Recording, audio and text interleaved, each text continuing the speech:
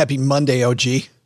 Been a week, hasn't it? It has been. And now we got to start over. It has been the busiest week. FinCon week is always incredibly busy for us. But now back in the basement, ready to start another week. And we always start our weeks off this way on behalf of the men and women of Navy Federal Credit Union and the men and women working here on this podcast in the basement. A big shout out to those men and women serving our country. They had a rough week too, or a long week anyway. Thank you very much for your service. And let's all go stack some Benjamins together, shall we? Who's with me? All right, let's do this, people.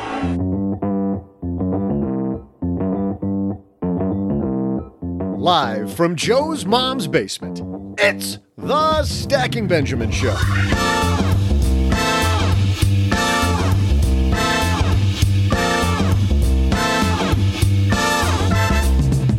I'm Joe's mom's neighbor, Doug, and on today's show, we welcome lawyer, commentator, and author Mel Robbins. Think you can't get to where you're going? Mel's going to help you high-five your way to success. Plus, are annuities finally changing? Maybe. We'll explain innovation in the insurance industry during our headline segment. Later, we'll throw out the Haven Lifeline to a lucky listener, and I'll thrill you with my amazing trivia. And now, two guys who are ready to help you start an amazing week. It's Joe and OG.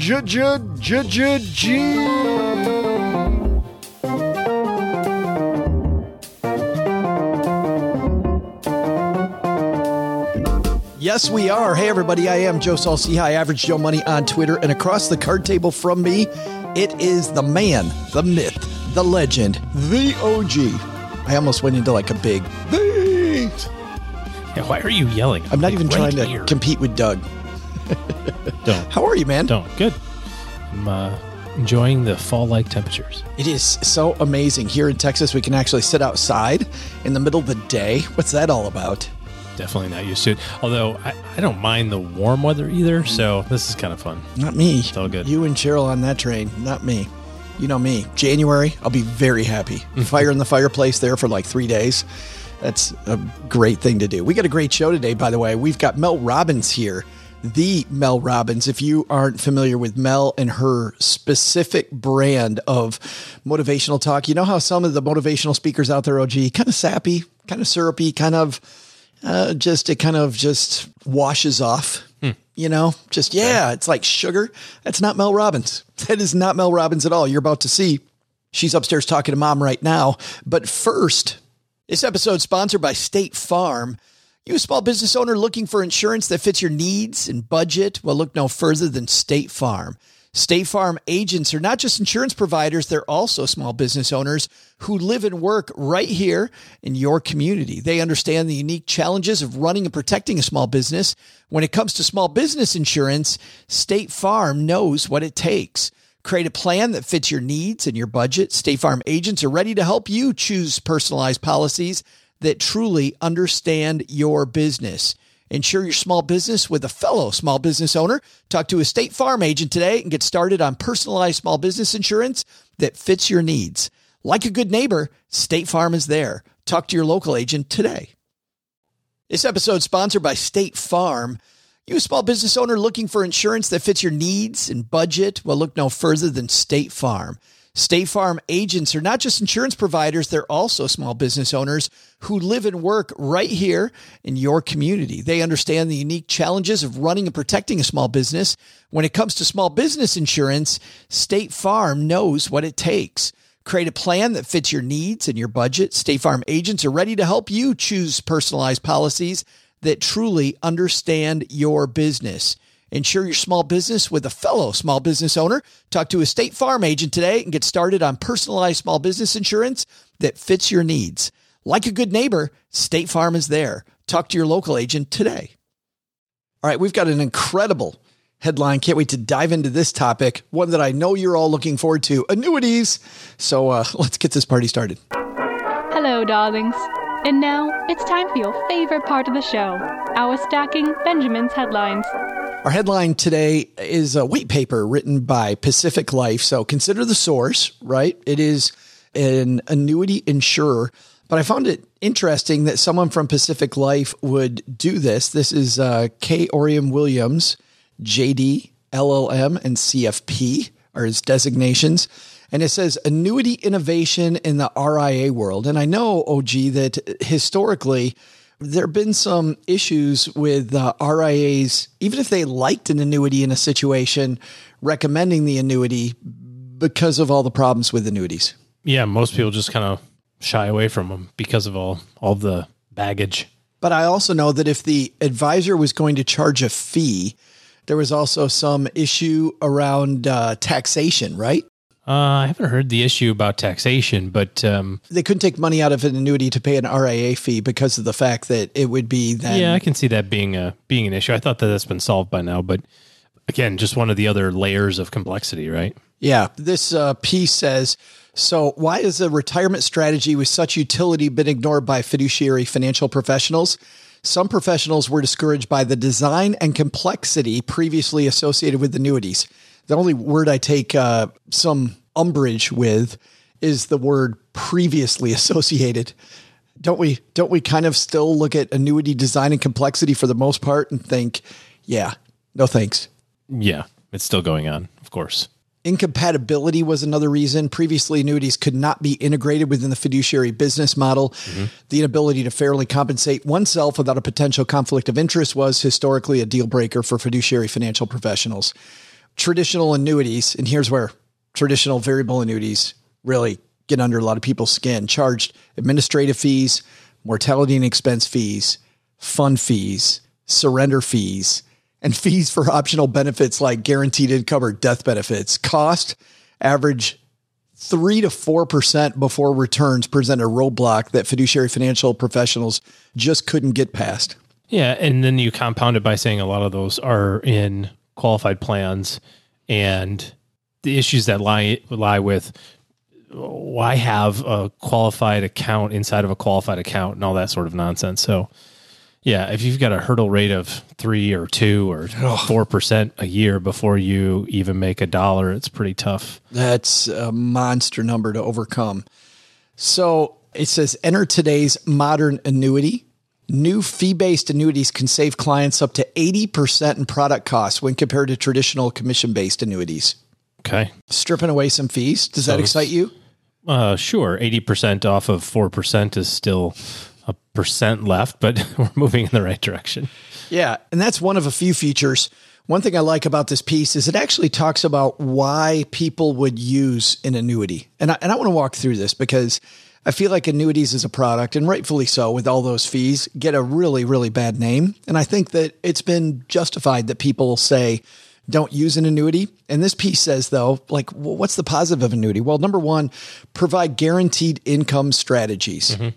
Well, and that's what they were started with, right? If you go back to the beginning of it, before all the extra stuff that you're talking about, before the product fees and before the expense ratios for the sub-accounts and before the guaranteed benefits and all that other sort of stuff were added as, you know, bells and whistles. What an annuity is just a backwards life insurance policy. You put the money in, and now they guarantee that you're going to take out a certain amount every single year, every single month for the rest of your life, no matter how long you live.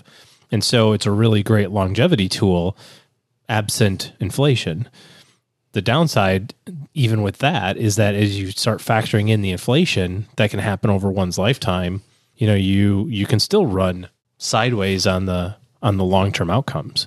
But if you go back to a traditional annuity, the way it was built, and say, well, I've got this known expense and I can pay for it with this known stream of income, sometimes that is very helpful. I think for somebody who's really, really conservative, that would be just a, I was going to say a lifesaver, not really a lifesaver, but I think a lot of what we want to do during our retirement years is not worry. Mm-hmm. And I think if I know I got this guaranteed income stream as at least a part of this, I don't have to worry about that. And I can put that on the back shelf. You kind of create your own pension. I'm just super concerned about longevity and using it with respect to inflation and the impacts there.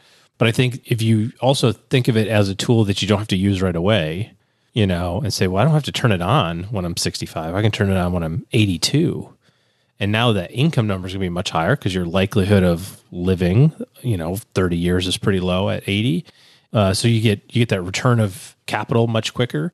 And you're at the time and place when inflation would take over, right? You're 20 years into retirement. That's kind of when you're going to start feeling the effects of it. Second reason it says people may use annuities, de-risk portfolios by incorporating advisory indexed annuities as a bond or fixed income complement. So instead of using a bond or a fixed income piece, put an annuity in there instead. Well, right now, fixed annuities or index annuities, which are different things, have a much higher rate of return from an interest standpoint than your traditional stable value fund. Your cash the 10-year treasury's at 1 and something % right now. So if you can go get 2 or 3 in a product that's guaranteed to produce that, that's a fixed income type thing. Which is interesting because I've always heard when we talk about indexed annuities, the letters we always get from people are around, hey, this advisor says that I can participate in the S&P 500, but not take any of the risk. This isn't saying to use it that way. This is saying, hey, use an S&P 500 indexed annuity, but use it as a bond instead. Well, and that's just how the mechanism of it actually works. It makes a bunch more sense to me, though, this way than it does the other way. Well, yeah, it doesn't make any sense the other way. No. The math works out to make it turn into a fixed income type product. It says lower taxable income for high earning clients. This is written for advisors by relocating tax inefficient mutual funds into mirrored tax deferred subaccounts. Barf. Yeah, no, thank you. Defer and potentially reduce high taxes within irrevocable trusts. Would you go right to a life insurance policy? Yeah, I don't know that. I don't know that I've ever heard of anybody using an annuity in a irrevocable trust, but. Well, you stretch provisions have been taken away. We're getting a little nerdy now, guys. This is definitely inside baseball for financial planners, but allow beneficiaries to control their inheritances through non-qualified stretch provision. I never thought about the fact that if you have an annuity, you could do what you used to be able to do with the stretch IRA rules. Mm-hmm. Just do it on your own. Yeah, but I still think the vast majority of annuity money is qualified. So, you're talking about some small percentage at this point. Do you think annuities are turning the corner? That with these lower fee annuities out there, stripping away all this BS, and now we're getting the fees on some of these under 1%, that maybe we see a cost value benefit that makes sense for some people, or no? Well, we're moving in that direction, but still from a sales standpoint, they're not going to happen until the market has a substantially long and deep market correction. Yeah. Nobody cares about safety and security when your NASDAQ stock fund is going up 17%. It's like, I don't need safety and security. I need twice as much of that. So they'll have their resurgence again. Sadly, I think that, it'll be focused on the wrong people at the wrong time and with the wrong product. We've been on record to say that it's not annuities that are bad. It's the application of them that are bad. So if you have a defined need that has a specific time period and a certain dollar amount associated with it, it can be a tool that that you can use, but you got to be careful of all those other bells and whistles, which is why it makes it so much more complex. Which is why people just say, "I'm just going to put it in a mutual fund." Yep, stay away. Yeah, well-deserved reputation for not for way too complex, way too many fees. Hey, it's time for our TikTok Minute, OG. This is the segment of the show where we either A, share a TikTok video that's inspirational and maybe motivational, or we share one that is maybe not great information. Which one do you think we have today for everybody? Definitely inspirational. Well, let's see. The cool thing about this, it starts off well with our friend Rachel Richards, who we just saw again at FinCon in Austin. Rachel has a monster TikTok following, and 35,000 people saw this one. You'll see it in our show guide as well, but you're actually going to hear it right now. Rachel, take it away. Things that wealthy people know that the average person doesn't. Part 1. I'm not paying any taxes on this because I'm going to get a margin loan. And when you get loans on your stocks, you don't owe any taxes, baby. That's all you do. You get $200,000 worth of stocks, and you just take a loan on it. There you go. And the brokerage company must let you have that forever. They actually do. Yeah. It's just, they just charge you a crap load of interest. Margin loans right now, depending on where you're at, but margin loans can be 8 or 9%, depending on the amount. And P.S., they will take your stuff if the stock market goes down. And what's really interesting that people don't really appreciate or think about is you have to stay invested that entire time. So let's say that you have $200,000, the brokerage company will let you have another $200,000, right? They'll say, hey, you've got $200,000 in Apple stock, no problem. Here's a check for $200,000. You can do whatever you want with it. So he's kind of sort of right. You can take a loan on your money, totally fine. P.S. that the meter's running $1,000 a month of interest, and where do you think they take that from? They take that from your cash account, which makes you go further into margin because you're already $200,000 in the hole. And now let's say that you go, oh, I don't want to own Apple anymore. I want to own Amazon instead. And you sell your Apple stock. Well, that zeroes out your margin loan and your account balance at the same time. Now you have no money and no stock. Done. Ta-da! Hey, but you didn't pay any tax. You didn't. You didn't pay any tax. That's the good news. The important part. Oh, beware TikTok videos. Thank you for Rachel for sharing that with us. And kind of meta, us pointing to Rachel, who's pointing out another person. Good stuff there. We'll link to all of that on our show notes page. And of course, on our guide with some more links and fun stuff. And our guide to the show, stackingbenjamins.com/stacker is the name of our guide. All right. I think it's time for us to move over, my friend. I got Doug coming down. Here he comes.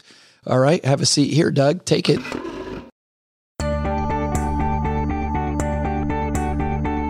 Hey there, Stackers. I'm Joe's mom's neighbor, Doug, and welcome to the best part of this podcast, my trivia. Settle in, massage your temples for a moment, and prepare to have your brain blown. Ready? Here we go.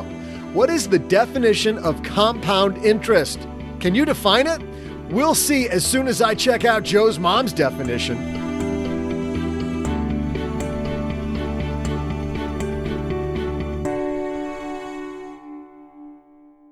Well, you know, when I think about Navy Federal, I think about the veterans that have done so much for our country.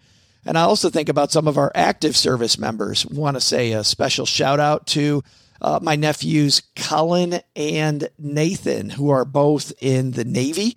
Colin is stationed outside Seattle, Washington on a submarine. And my nephew, Nathan, is in South Africa as an air traffic controller. And in Military Appreciation Month, Navy Federal Credit Union wants you also to celebrate members, many of whom go above and beyond. Navy Federal offers member-only exclusive rates, discounts, and tools to empower their members and help them reach their goals. It's all branches of the military, veterans, DoD employees, and their family are eligible for Navy Federal membership. They offer 24/7 help from their U.S.-based member service. Visit NavyFederal.org/celebrate to see all of their Military Appreciation Month offers and other Navy Federal offers.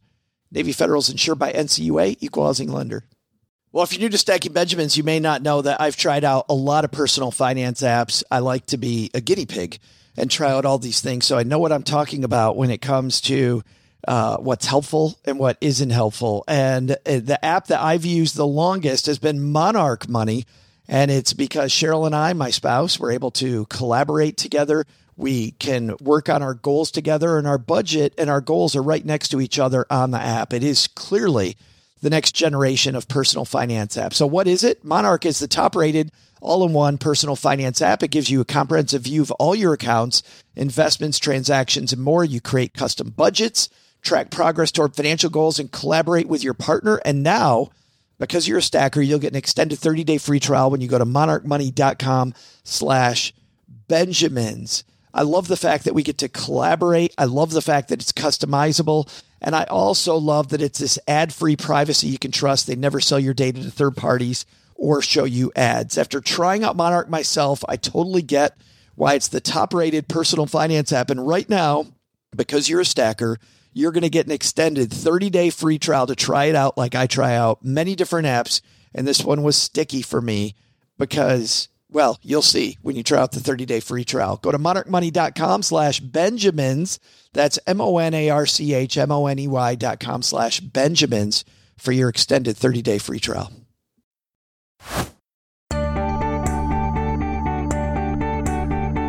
Hey there, Stackers. I'm noted intellect Joe's mom's neighbor, Doug. And do you have your definition of compound interest ready? Think you got this one? I hope it's better than Joe's mom's definition, which is that compound interest is the money you would have made on the 5th race, which was the profit from the winnings on the 3rd and 4th race if that f***ing nomad's belly flop hadn't died on the last furlong back in the 2nd race.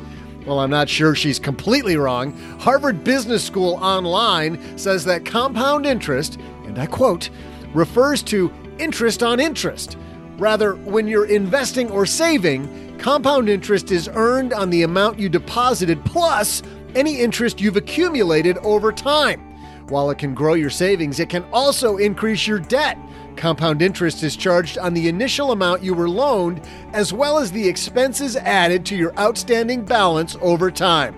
So if Joe's mom borrowed money for that bet, which I think is what's making her a little bit itchy and scratchy today, she'll owe Louie the loan shark nearly double in about 10 days. See how it works now?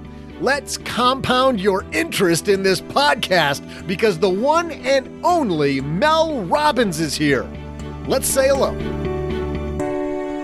And here she comes down the stairs to Mom's basement. It's Mel Robbins. How are you? Hi. I'm good. What an interesting place to do this. Yeah, it's not as creepy as you thought, though, right? I'll reserve judgment on that one. She's like, I'll tell you in 20 minutes, Joe.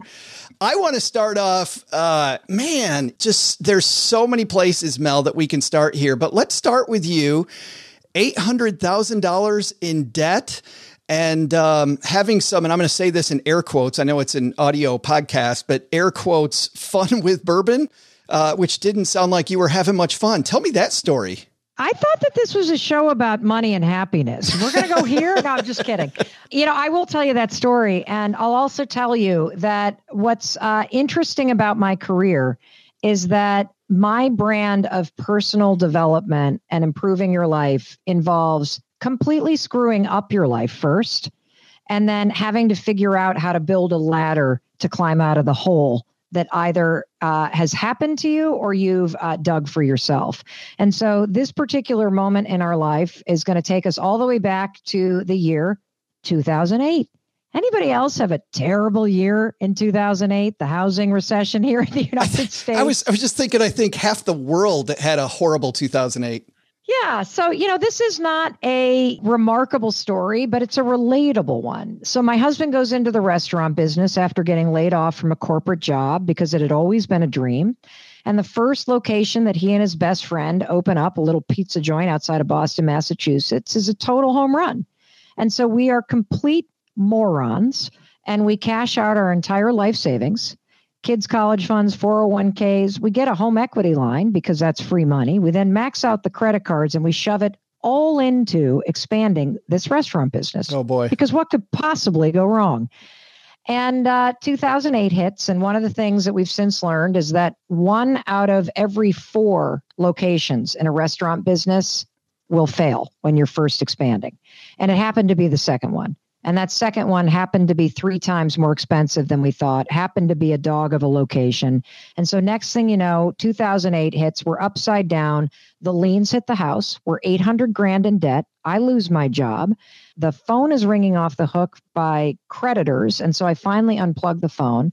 At the age of 41, I never anywhere in my life plan or on my vision board placed an image of a unemployed woman who was drunk by 6:00 at night on Manhattans, who was about to lose everything. But that's exactly what happened. And so when the you-know-what hit the fan in my life, I rose to the occasion, like a lot of high-functioning adults do, by drinking myself into the ground to try to numb the pain and screaming at my husband every time I saw him. And ironically, those two things didn't really help. I was going to say, sounds healthy, Mel. What's wrong with that? Yeah, a little numbing out and anger release. Well, and the other thing that happened is I would constantly give myself these pep talks at night. Like, okay, that's it. Tomorrow morning, it's the new you. And the thing about life is that we know what we need to do. We do. Like, that's the easy part. I knew I needed to get a job. I knew this wasn't Chris's fault. I knew we were doing the best we could. I knew that I had to get the kids on the bus. I knew I had to stop isolating myself. I knew I had to ask my parents for help. But I couldn't make myself do those things. And so one night, as crazy as it sounds, I was sitting there basically saying to myself, that's it, Mel. Tomorrow morning when that alarm goes off, you can't lay there like a pot roast marinating in fear. You have got to get out of bed.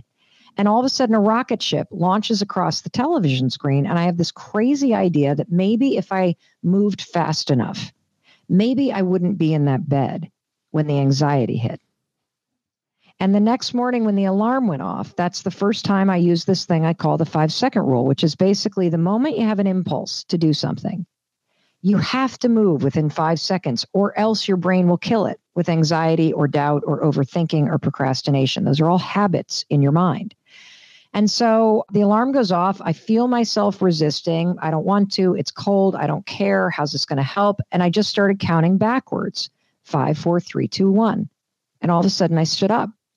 And the truth is, as I sit here and tell you this story, that was 13 years ago on a Tuesday morning in February in 2008.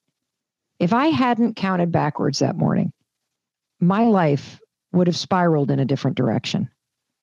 And I believe that we are all one decision away from a different life. I really believe that. I have gone on to use 5, 4, 3, 2, 1. You know, I used it at that moment in my life to keep getting out of bed, to put down the bourbon, to stop screaming at Chris, to 5, 4, 3, 2, 1, pick up the phone and start networking for a job. 5, 4, 3, 2, 1, ask for help. And one decision at a time, one push at a time using this tool. I would interrupt the fear and the anxiety and the overthinking, something that psychologists call a bias towards thinking. And I started to 5, 4, 3, 2, 1, push myself to be the kind of person that had a bias toward action. Because you can't think your way to something new. You got to act your way there. And so it was a little brain hack that I then shared on a stage in 2011. That little talk went viral and the rest is history. It's gone on to change millions of people's lives. It's been validated by incredible science. And I think one of the things that I'm the most proud of is we have veterans organizations using this 5, 4, 3, 2, 1 to interrupt patterns associated with trauma and help vets reprogram the triggers associated with PTSD. We have pediatricians using it to help kids with OCD and anxiety. And we know of more than 111 people who have stopped themselves from attempting suicide by counting backwards 5, 4, 3, 2, 1 and asking for help. It's interesting that it seems like such a little, I hate the word hack, but it seems like this, but it does. It seems like this one little thing that changes everything. And that's the same thing here that you have with the high five. By the way, I went back when we knew you were coming on and we did some research on the high five. Do you know how long the high five's been around? No. 19, apparently. This is the first recorded high five is 1977. And it was doesn't it seem like it should have been around like, yes. Like Ben Franklin's high five and, all the other fathers of the country and everybody when, we're winning the revolution or what? Nope, none of that. 1977, a baseball game between the Los Angeles Dodgers and the Houston Astros. Dodgers outfielder Dusty Baker, now a very successful baseball manager as well, high-fived his teammate Glenn Burke, became a thing, and now it's led to this super book. So wow. But what's interesting. That's so cool. Thank you for sharing that with me. I had no idea. Yeah, I didn't. Well, I just wondered. I'm like, how long has this been around? Because you talk so much about the science of the high five, because like a lot of people, when I start reading, okay, it's as easy, whatever, a high five. And then you go through the science of it. Holy crap, Mel, you talk about how with NBA teams, there's a correlation between high fives and winning. Yes, this is bananas. So they did this study about high fives in the NBA, and you can figure out who is going to be in the championship rounds at the end of the season by examining one set of behavior in the preseason. It's the teams that have the most number of back pats, fist bumps, and high fives that go on to win. And also, it's the teams with the least number of pats on the back and high fives and fist bumps in the preseason that tend to be in the bottom. And the answer, the question is why? Well, the reason why is because a high five is more than a gesture. It communicates trust and partnership. Like when you think about a high five and somebody raises their hand, you never raise your hand to high five somebody and be like, you suck. That's not what the gesture means. The gesture communicates, I got you, I trust you, we're in this together, you can do this. If a teammate blows a free throw and you high five them after it, it's like, shake it off, you got this. It's all about encouragement, support, momentum, celebration, which, by the way, also validated by research, is the single most motivating force on the planet, particularly when you're facing a challenge. Which is, it's so amazing to me though, how you stumbled on this. Luckily, Mel, it didn't take $800,000 of debt and a bunch of Manhattans to get this one. No, it only took a pandemic. Now, this is not a pandemic book, by the way, but the origin story is about 3 weeks into the pandemic, when at this moment in my life, in kind of April of 2020, I have had my daytime talk show canceled. So I've been fired from my dream job. I have had a book contract canceled, not the high five book. I wasn't even working on it then. I was trying to write another book. My publisher cancels that contract because I was a year late in distributing the manuscript. And by the way, they then wanted money back that I had already spent. The PPP loans were not a thing yet. And so I'm now thinking, how the hell am I going to make payroll?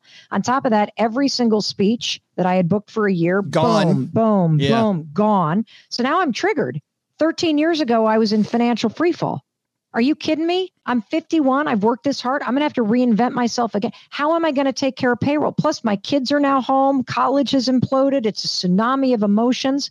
And one morning I wake up, and everybody can relate to this feeling.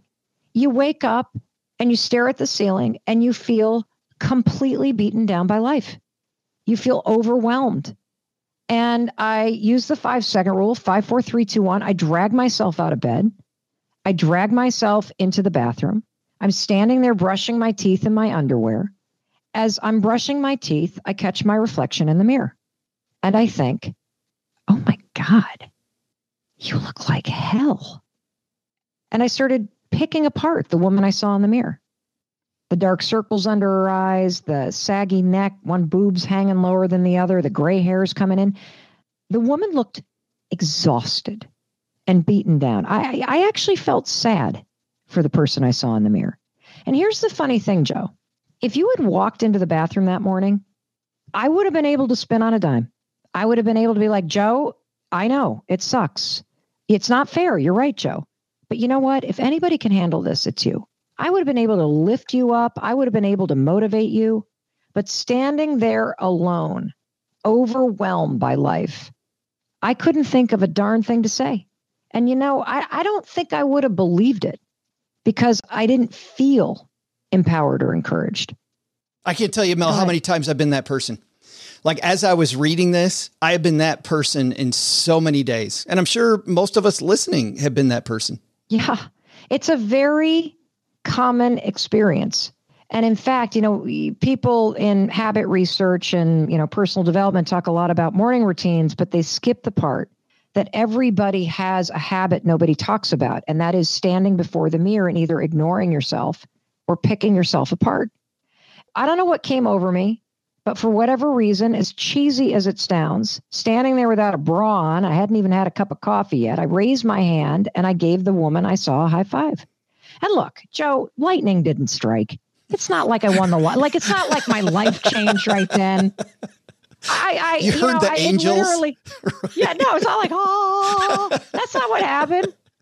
I literally felt this tiny, like, little kind of shift. My shoulders dropped. My chin lifted up. I laughed because it was so pathetic.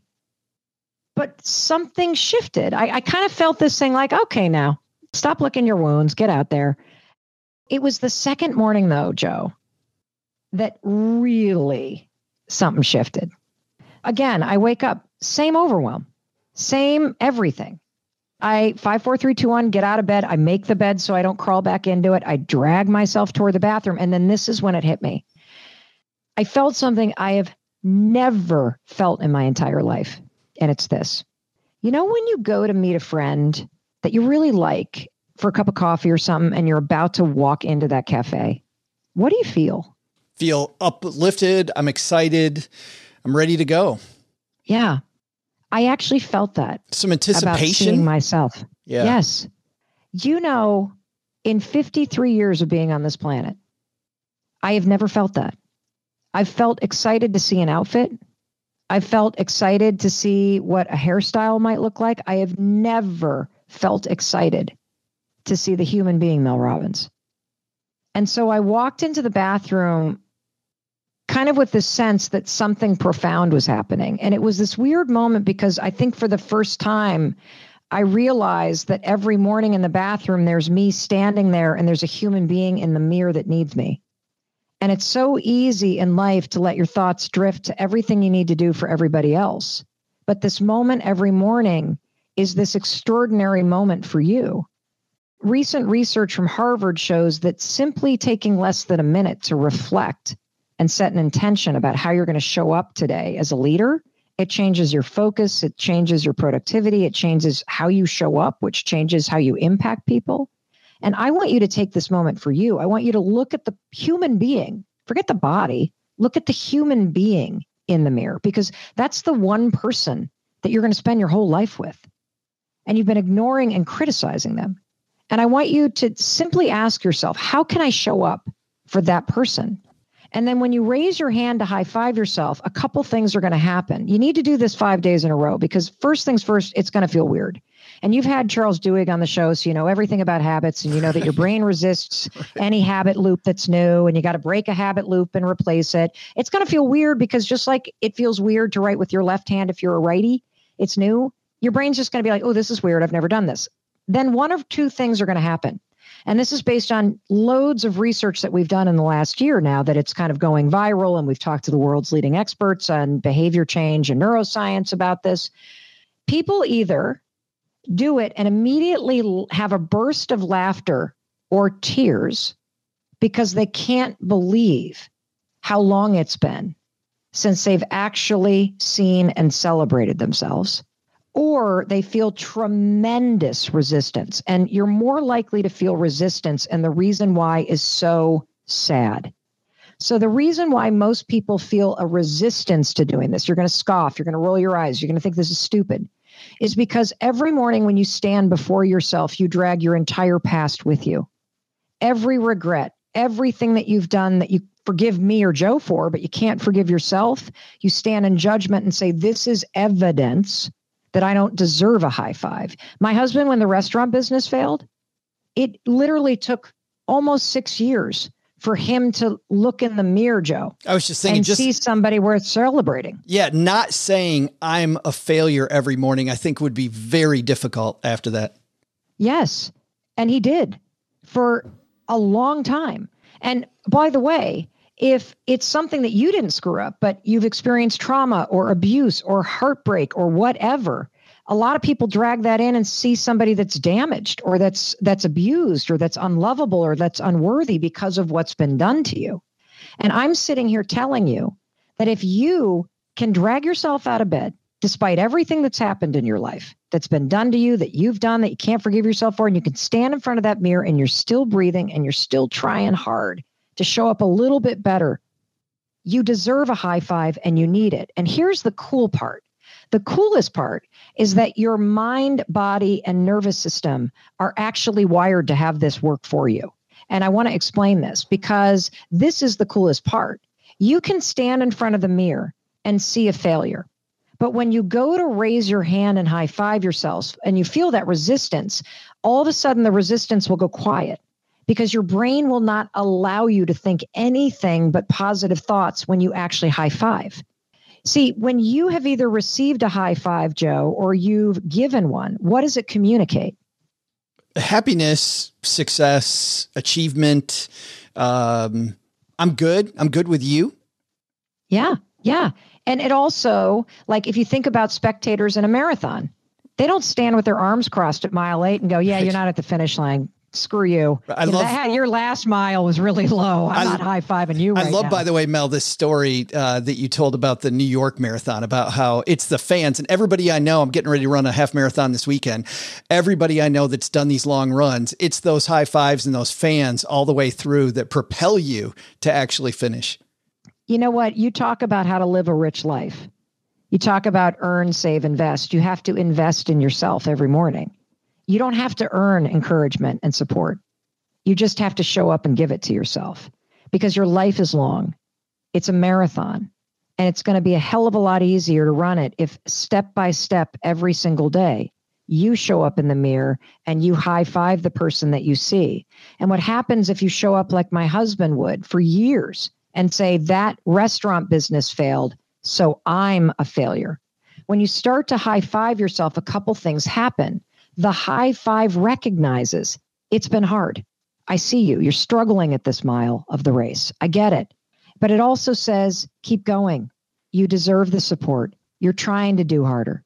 And it's a way for you to start to rebuild a sense of self, a sense of worth. And, for folks that listen to you, this is really important because another reason why people resist it is because we believe that our worth is anchored in the amount of money we have in the bank, or the car that we drive, or the number on the scale, or the neighborhood we live in, or our skin color, or the texture of our hair, or whatever, something outside of us. If somebody else likes us, then I can like myself. If this person loves me, then I can love myself. It's the reverse. Your relationship with yourself is everything. You need to learn how to stand in this moment, even though the number on the scale isn't what you want it to be, even though you're not quite where you want to be yet when it comes to financial freedom, even though you're still screwing up. You need to stand there despite all that, because this mile is really hard, and you need to raise your hand and you need to celebrate yourself so that you can continue moving forward. It's interesting as you're talking, Mel. I've followed you for quite a while, and I know that. And you still invited me on the show. And I still, despite all that, you're still here. You're not like Miss Positive Self-Talk, right? This isn't a mantra. This is science. And I know that this same science, you wrote about how this same science really helped your son with his learning. Oh, yeah. So our son, Oak, I write a bunch of stories about what a lousy parent I was and how I plummeted their self-esteem in many ways, and the therapy bills that's going to cause. Hopefully, so you don't do that to your kids. No, but one of the interesting things is we figured out in the 4th grade that Oakley had pretty severe dyslexia. And he happened to hide it from everybody because he was super verbal. A lot of dyslexic kids. I wonder where the verbal comes from. I'm sorry. I don't know. Well, it turns out I'm dyslexic too. Oh, are you really? As we were going through the testing, I turned to his pediatrician, who I've known for 16 years. And I'm like, do you think I'm dyslexic and ADHD? And the doc looked at me and was like, Mel, are you out of here? You are the most ADHD dyslexic person I've ever met. And I'm like, why didn't you tell me? He's like, I'm not your doctor. So anyway, we get him into this incredible school here in the Boston area that specializes in language-based learning styles and disabilities. And so they have a partnership with MIT. And one day I got to see them do this neurobic. It's called neurobic interventions. And that's not a word I made up. It's neurobics is a whole field of study about accelerating learning. And the fastest way to get your brain to form a new neural pathway is to marry aerobic or physical activity with a new thought that creates a new connection and builds a new neural pathway. And so the high five is the same thing. What they were doing with my son is they had a big board on the wall and lights would light up. And then there was a line down the middle. And whenever the board lit up on the left-hand side, he had to touch it with his right hand. And same thing, touch the right side with his left hand. So I had to go across his body unnaturally every time. Correct. Yeah. Because with dyslexia, it's the neural pathways connecting across the brain that need to be stimulated to grow. Okay. And so that neurobic activity of the raised hand gesture combined with a thought, okay, over there, was what was forging it. You're doing the same thing. When you raise your hand to yourself, your brain recognizes the gesture from a lifetime of doing it. And it applies the positive programming that's already in your brain to the gesture itself. Like, it's absolutely bananas. I want to read you something because as I was writing this book, I got a text from one of our daughters who's a 21-year-old college student. She's at the Music Conservatory at University of Southern California. And I think that this really encapsulates the profound power of what we're talking about. So she writes to me, Mom, are you getting excited about your book? By the way, I've been high-fiving myself in the mirror. And I said, oh my gosh, how's it working? And she said, well, I don't know what to say when I do it, because sometimes I still look in the mirror and I think, you're not as pretty as the rest of the girls. And then I say, well, you don't have to say anything. You just have to high five yourself, because the high five communicates it for you. And then she said this, but what if I didn't accomplish anything today? Like I didn't work out, or I didn't write a new song like I said I would. Do I still high five myself after my shower?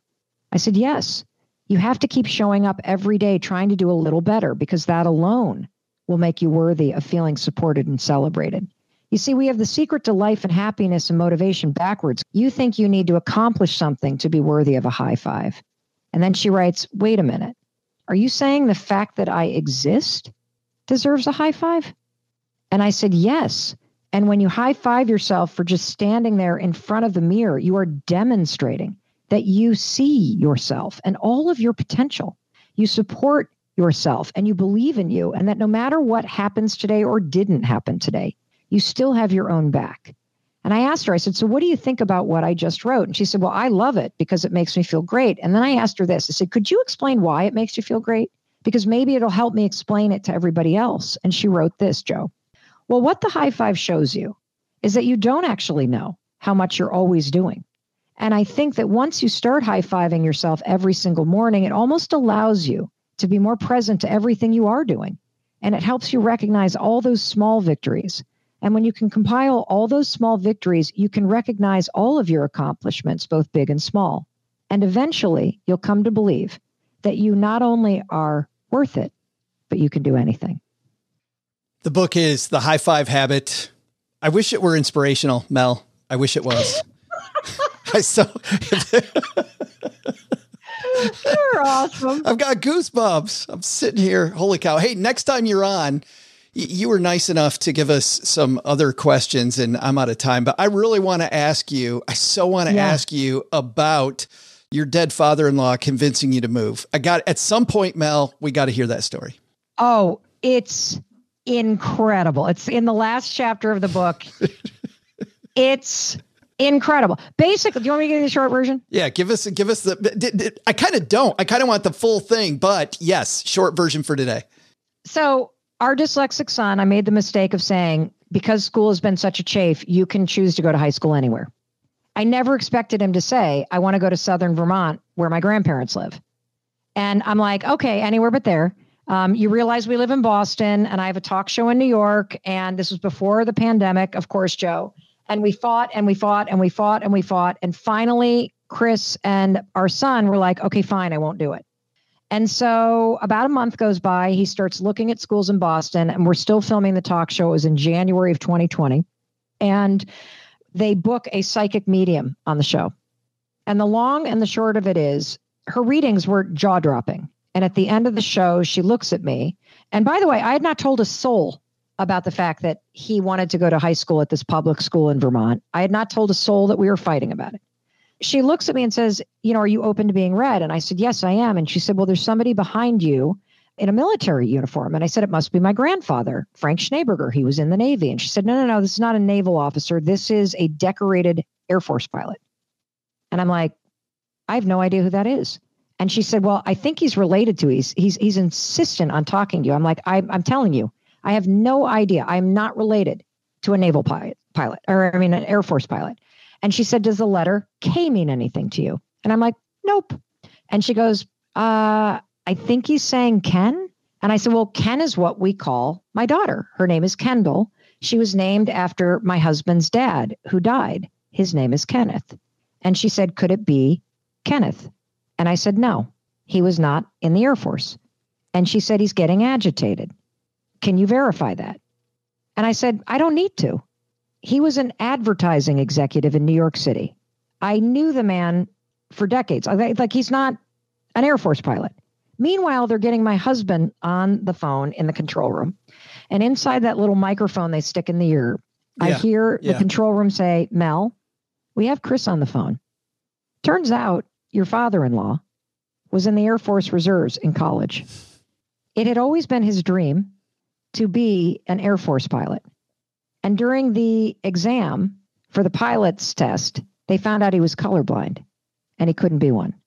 this is a fact you cannot Google, and it is something I never knew.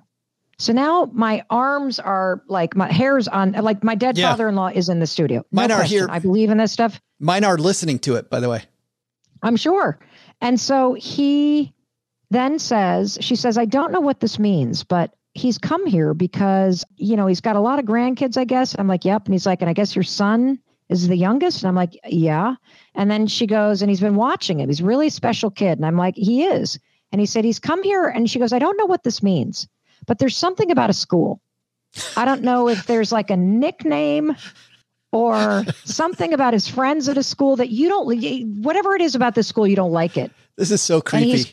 He has come here to tell you that you have to trust your son on this one.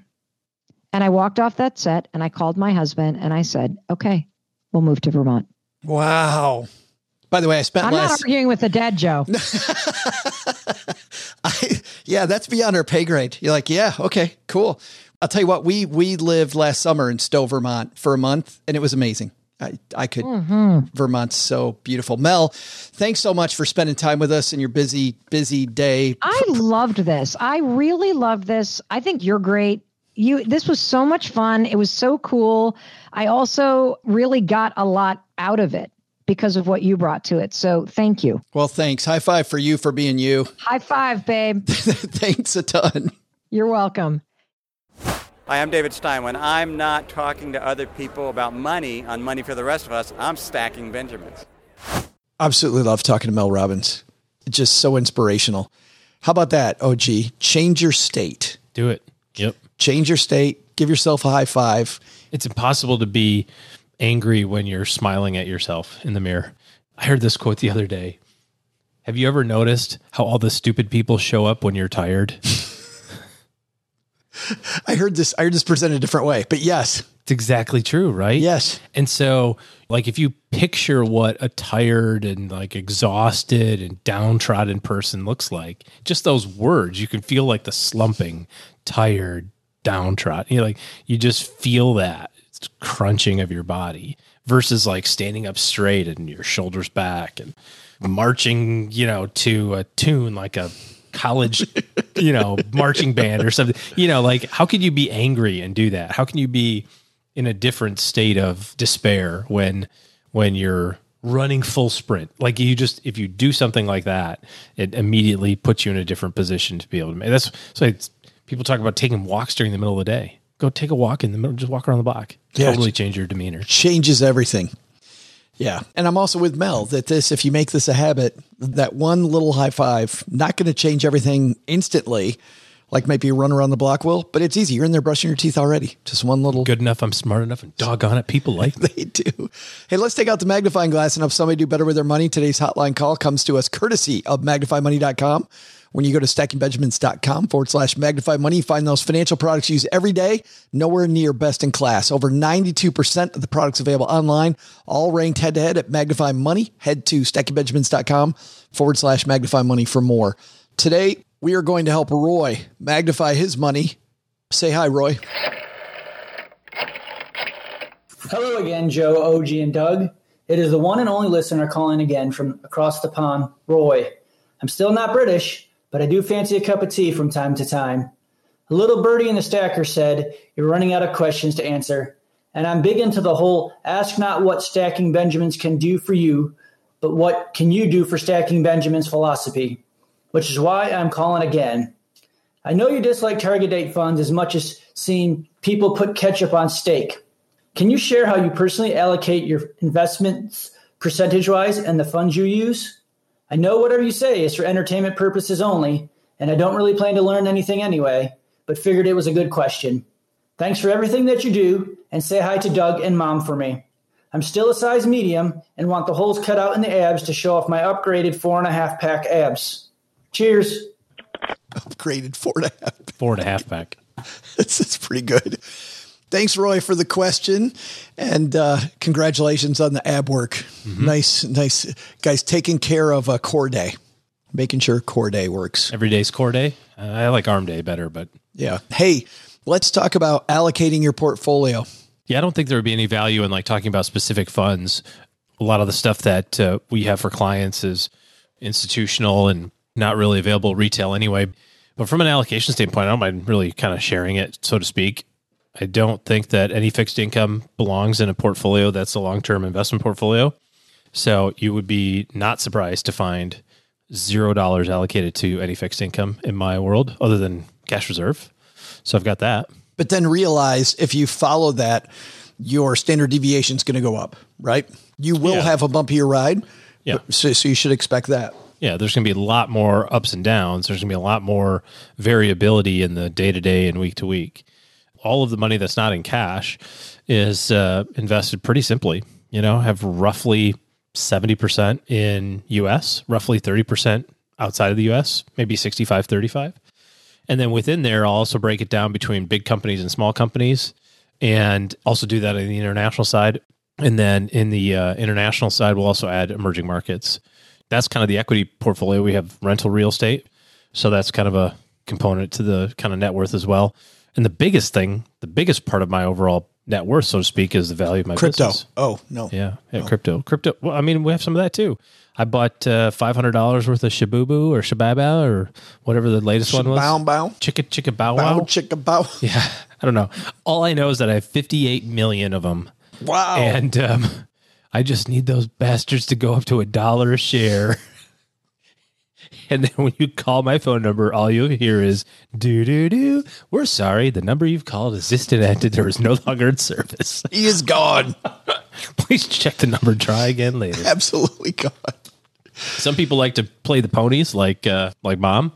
OG likes to play the cryptos. So there it is. What's the greater sin? Playing the cryptos. Losing $500 sometime over the next decade, or finding out that the one you could have bought for 500 is worth 58 million. I think there's some value, Roy, in talking about not our portfolio, but how you should think about your portfolio. An analogy that I like is like a ship. I think the hull of your portfolio, to OG's point, should be large company stocks, because large company stocks are going to go where the economy goes, right? Over long periods of time, if the economy is going to continue, large company stocks are going to be the basis of that.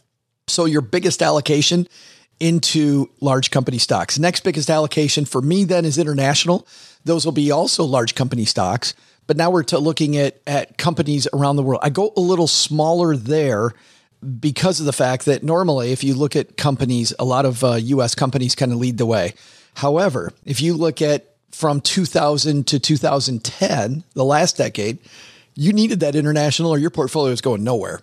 This last decade, it was exactly the opposite, right? International not going hardly anywhere and large companies doing better. I think that's the hardest part about investing, is recognizing that what's happened over the last 10 years or 12 years is not likely to be what happens over the next 10 or 12, because we have that significant recency bias. And I'm seeing it quite a lot right now in the tech space and in basically NASDAQ funds, right? Like if I can dump money into NASDAQ, and NASDAQ is basically all of your big tech companies in the United States and globally. And so I'm going to put a whole bunch of money in tech. And it's also, by the way, gone up a bajillion % in the last 8 years. So why should I do anything different? And I say, what happened from 1999 through 2015? Just look at the chart. I remember in March of 2000, the NASDAQ hitting 5,000. And then it went down and didn't hit 5,000 again until this past decade. Like it was down for 15 years. And I saw this mistake recently with a really smart person online, not an investment pro, but somebody who does a lot of research. And they said, hey, I'm looking at the S&P 500. You know how much of the S&P 500 right now is just Amazon and Apple? Amazon, Apple, Netflix, Facebook, and Google. Yes. 50%. But just take Amazon and Apple, those two, they're still the monster part of those companies. So he said, forget buying the S&P 500. Those two stocks, if you own them in the last 10 years, have just rocked your portfolio. I'm not buying the other 498. I'm not buying anything. I'm buying just Amazon and Apple. Yeah. And I thought that's your recency bias right there. Yeah. What did well the last 10 years is not what's going to do. It isn't what's going to. And then look at during COVID last year, September through May. What did well from September through May? Small company value stocks, large value stocks. In fact, the small value section of your portfolio did so much better from September to May that it erased the 10-year gain that tech had you had it for the whole 10-year period. And you gotta think about, you had to hold small value for 9.5 years getting your face kicked in. So I don't think that the right thing is to say, here's how much money you should have in large cap, or here's how much money you should have in small companies, or whatever. You have to do whatever you need to do to reach your goal, but recognize that you have to do it forever this way. There is no changing. And the minute that you do is the time when all of a sudden, life's going to happen, or the market's going to go the other way on you, or whatever. So it matters not what your allocation is. It matters whether or not you can actually keep the allocation. Yeah. TM. The third allocation, if you want another one, is what I think of as the Spinnaker sale, which is a sale that they put up when the wind's really blowing. And this will be your smaller allocations to things like inside of that international position, having a sliver be a Spinnaker, which will be the emerging markets that OG's talking about, or on the US side, or heck, anywhere, the small cap stuff that you're talking about. Yeah, you could add commodities in there as a great example. There's all sorts of different places you can put your money. But realize what a Spinnaker sale does. If that wind's not blowing in that specific spot, it's dead weight in your portfolio. And those things are either going to be great or they're going to be nothing, which is why I always go, that's my third biggest allocation. So I kind of think haul the ship, large companies, US based. The sale is the large cap international, and then the Spinnaker is going to be your emerging market, small cap, etc. I didn't know that you were a sailor. There it is. I'm not, I just play one on the radio, apparently. There we go. No, that's a whole different thing. Thanks for that question, Roy. And you know what? While Roy is not completely right, we actually do have some questions. We have burned through a lot of them. And guess what? That means we have this rare opportunity for people like Roy and you to get your questions answered on the Magnify Money Line. Head to stackingbenjamins.com/voicemail, and you could have your question answered fairly quickly now compared to most times. I thought that was a good one as well. So we're going to send Roy some swag. All right, that's going to do it for today. There's a lot of people to thank, but mostly big thanks to you for taking the time to hang out with OG and I. We know your time is incredibly valuable, and we love the fact that you decide to spend it with us. So thank you very much for that. If you know somebody who should be a stacker, should hear some of the messages from today, maybe somebody needs that high five right now, forward them this episode, tell them that they should give it a listen, and maybe you can help somebody else get better with their money. But if you need to be better with your money, OG and his team are taking clients. If you need to think bigger, head to stackingbenjamins.com/OG. And that's the link to interface with his team to see how they can help you make better decisions the rest of this year and next year. All right. I think that's going to do it for today. Doug, you got it from here, man. What should we have learned today? So what should we have learned today? First, take some advice from Mel Robbins. By reminding yourself that you can be successful and sticking to your game plan, you'll gain the confidence to conquer whatever mountain you're facing. Second, from our headlines, annuities? While the product type isn't bad, there are plenty of bad actors still out there hawking expensive products. Buyer beware. But we're excited about the future. Fingers crossed. But the big lesson? Ask Joe's mom financial terms at your own risk. Income statement? Oh, she said, yeah, I have income. That's my statement. EBITDA? No thanks. I already ate. And the worst one, when I asked her about liabilities, let's just say she wasn't very kind to old Doug. Time to wash more windows. Big thanks to Mel Robbins for joining us. You'll find Mel's book, The High Five Habit, wherever books are sold. This show is the property of SB Podcasts, LLC, copyright 2021, and is created by Joe Saul-Sehy. Our producer is Karen Rapine. The show is written by Taylor Stevens with help from Joe and Doc G from the Earn and Invest podcast. After you listen, check out our show notes page written by our website manager and blog editor, Brooke Miller. Brooke and Joe also collaborate on a guide to the show and with lots of extras we couldn't include on today's podcast. Heck, they'll also throw in some life money lessons from Joe, and it's all free. It's called The Stacker, and you'll find it at stackingbenjamins.com/stacker. Once we get all of this goodness bottled up, it goes over to our engineer, the amazing Steve Stewart, who helps the rest of our team sound nearly as good as I do right now. Want to talk about the show later? Mom's friend Gertrude is the room mother in our Facebook group, The Basement. She also is our social media coordinator, so say hello when you see us posting online. Here's a weird fact. She and Tina Eichenberg are never in the same room at the same time. For a URL that'll take you right to our Facebook group, by the way, type stackingbenjamins.com/basement.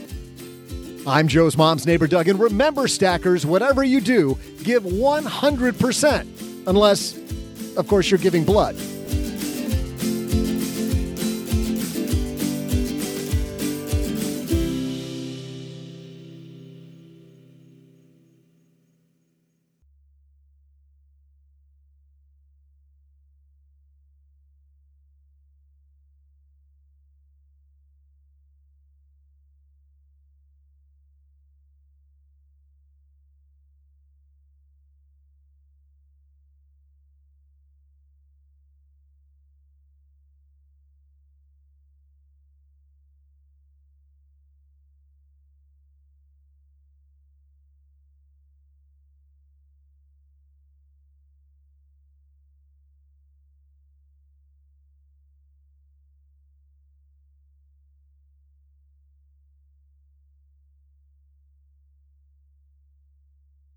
All right, I think we got to pull the cover back.